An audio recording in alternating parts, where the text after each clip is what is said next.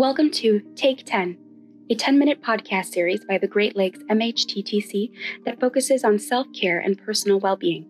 Your host is Mark Sanders, and thank you for joining us today. Greetings, everyone. Today we will talk about maintaining friendships virtually during COVID-19. I always like to begin with a story about an American soldier that was stationed in Afghanistan. And she flew home to New Jersey to get married. And then she flew back to Afghanistan. And as soon as she arrived, she lost her hand in battle. Her best friends at work went back on the battlefield and found her hand so that they could give her back that wedding band that was on the hand that she lost. Where would the world be without friends? I read an article in Men's Health that said that when men don't have contact with male friends, it can do as much damage to our health as smoking a pack of cigarettes per day or drinking a pint of alcohol per day. That's so profound, I'd like to repeat it. When men don't have contact with male friends, it can do as much damage to our health as smoking a pack of cigarettes per day or drinking a pint of alcohol per day. So after I read that, I called my buddies. All of my friends just about are like more than 50 years old. And we decided that we would go to several baseball games each year just to hang out, realizing how important the friendship is. We'd go to major league games, minor league games. Boy, did we enjoy it. And then this summer, we couldn't go to those games because of COVID-19. And guess what we decided to do?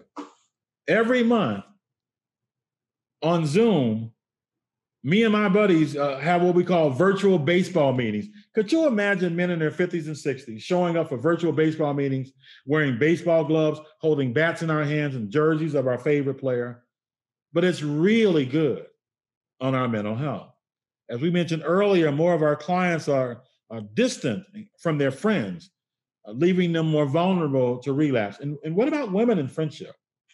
I was watching a Dr. Phil show, and he had on an expert from UCLA. This expert said that when women don't have contact with female friends, they can get physically sick.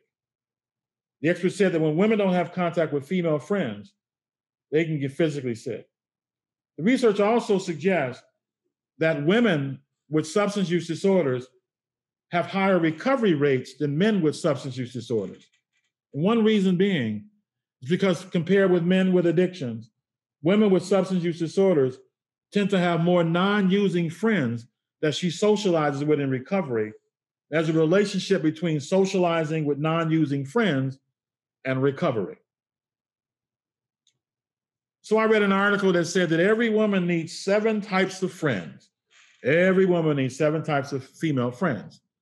One is a friend that she's so comfortable with that she doesn't have to care about like appearances or anything like that when she's with this friend. Another is an older, wise woman. A third friend, according to this article, that every woman needs is what we call a do you remember when friend. You know, comedian Joan Rivers weighed in on that. And she called a do you remember when friend a friend that you reminisce with. Maybe a friend from high school or one that you went to college with. Hey, as I think about it, COVID-19 provides an excellent opportunity for your clients in recovery to reach out to high school friends and college friends just to reminisce about better times. After all, in the midst of COVID-19, these are tough times. Another type of friend is what we call a confidant. Brene Brown, Dr. Brene Brown calls this type of friend the confidant. She knows where the body is buried friend. She's not telling everyone. A good listener, a friend you can count on in a crisis, and finally, a friend in the same situation.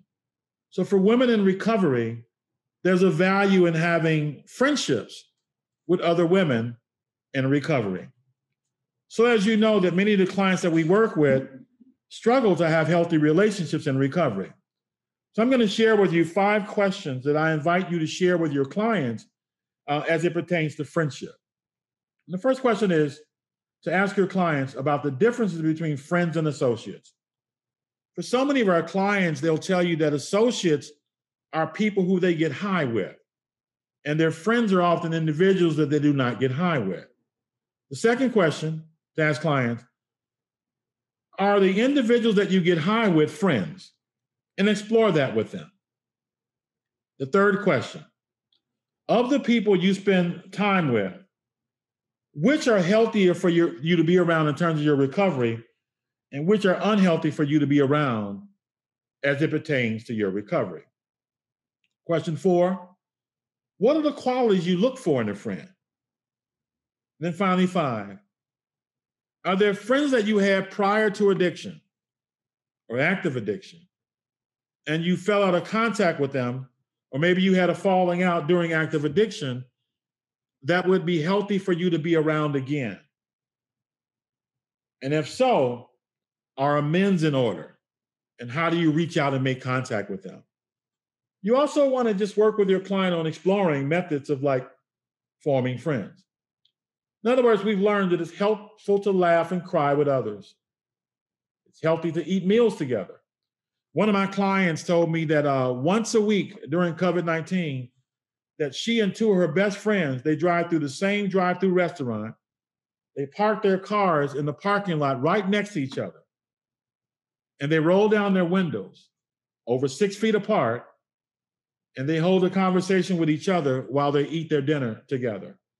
Or maybe you might get on Zoom with your friends or encourage your clients to do so and just sing songs together. As we mentioned earlier, that a lack of connection increases the risk of heavy drug use and traumatic stress symptoms. Simultaneously, friendship is one of our clients' greatest friends in recovery. Thank you. Enjoy your day. Take 10 Podcast is sponsored by the Great Lakes MHTTC through cooperative agreements with SAMHSA. The opinions expressed in this series are those of the speakers and do not represent the official position of SAMHSA or DHHS. Before you go, don't forget to like and subscribe to this podcast series, and please follow us on social media for many more products and resources just like this.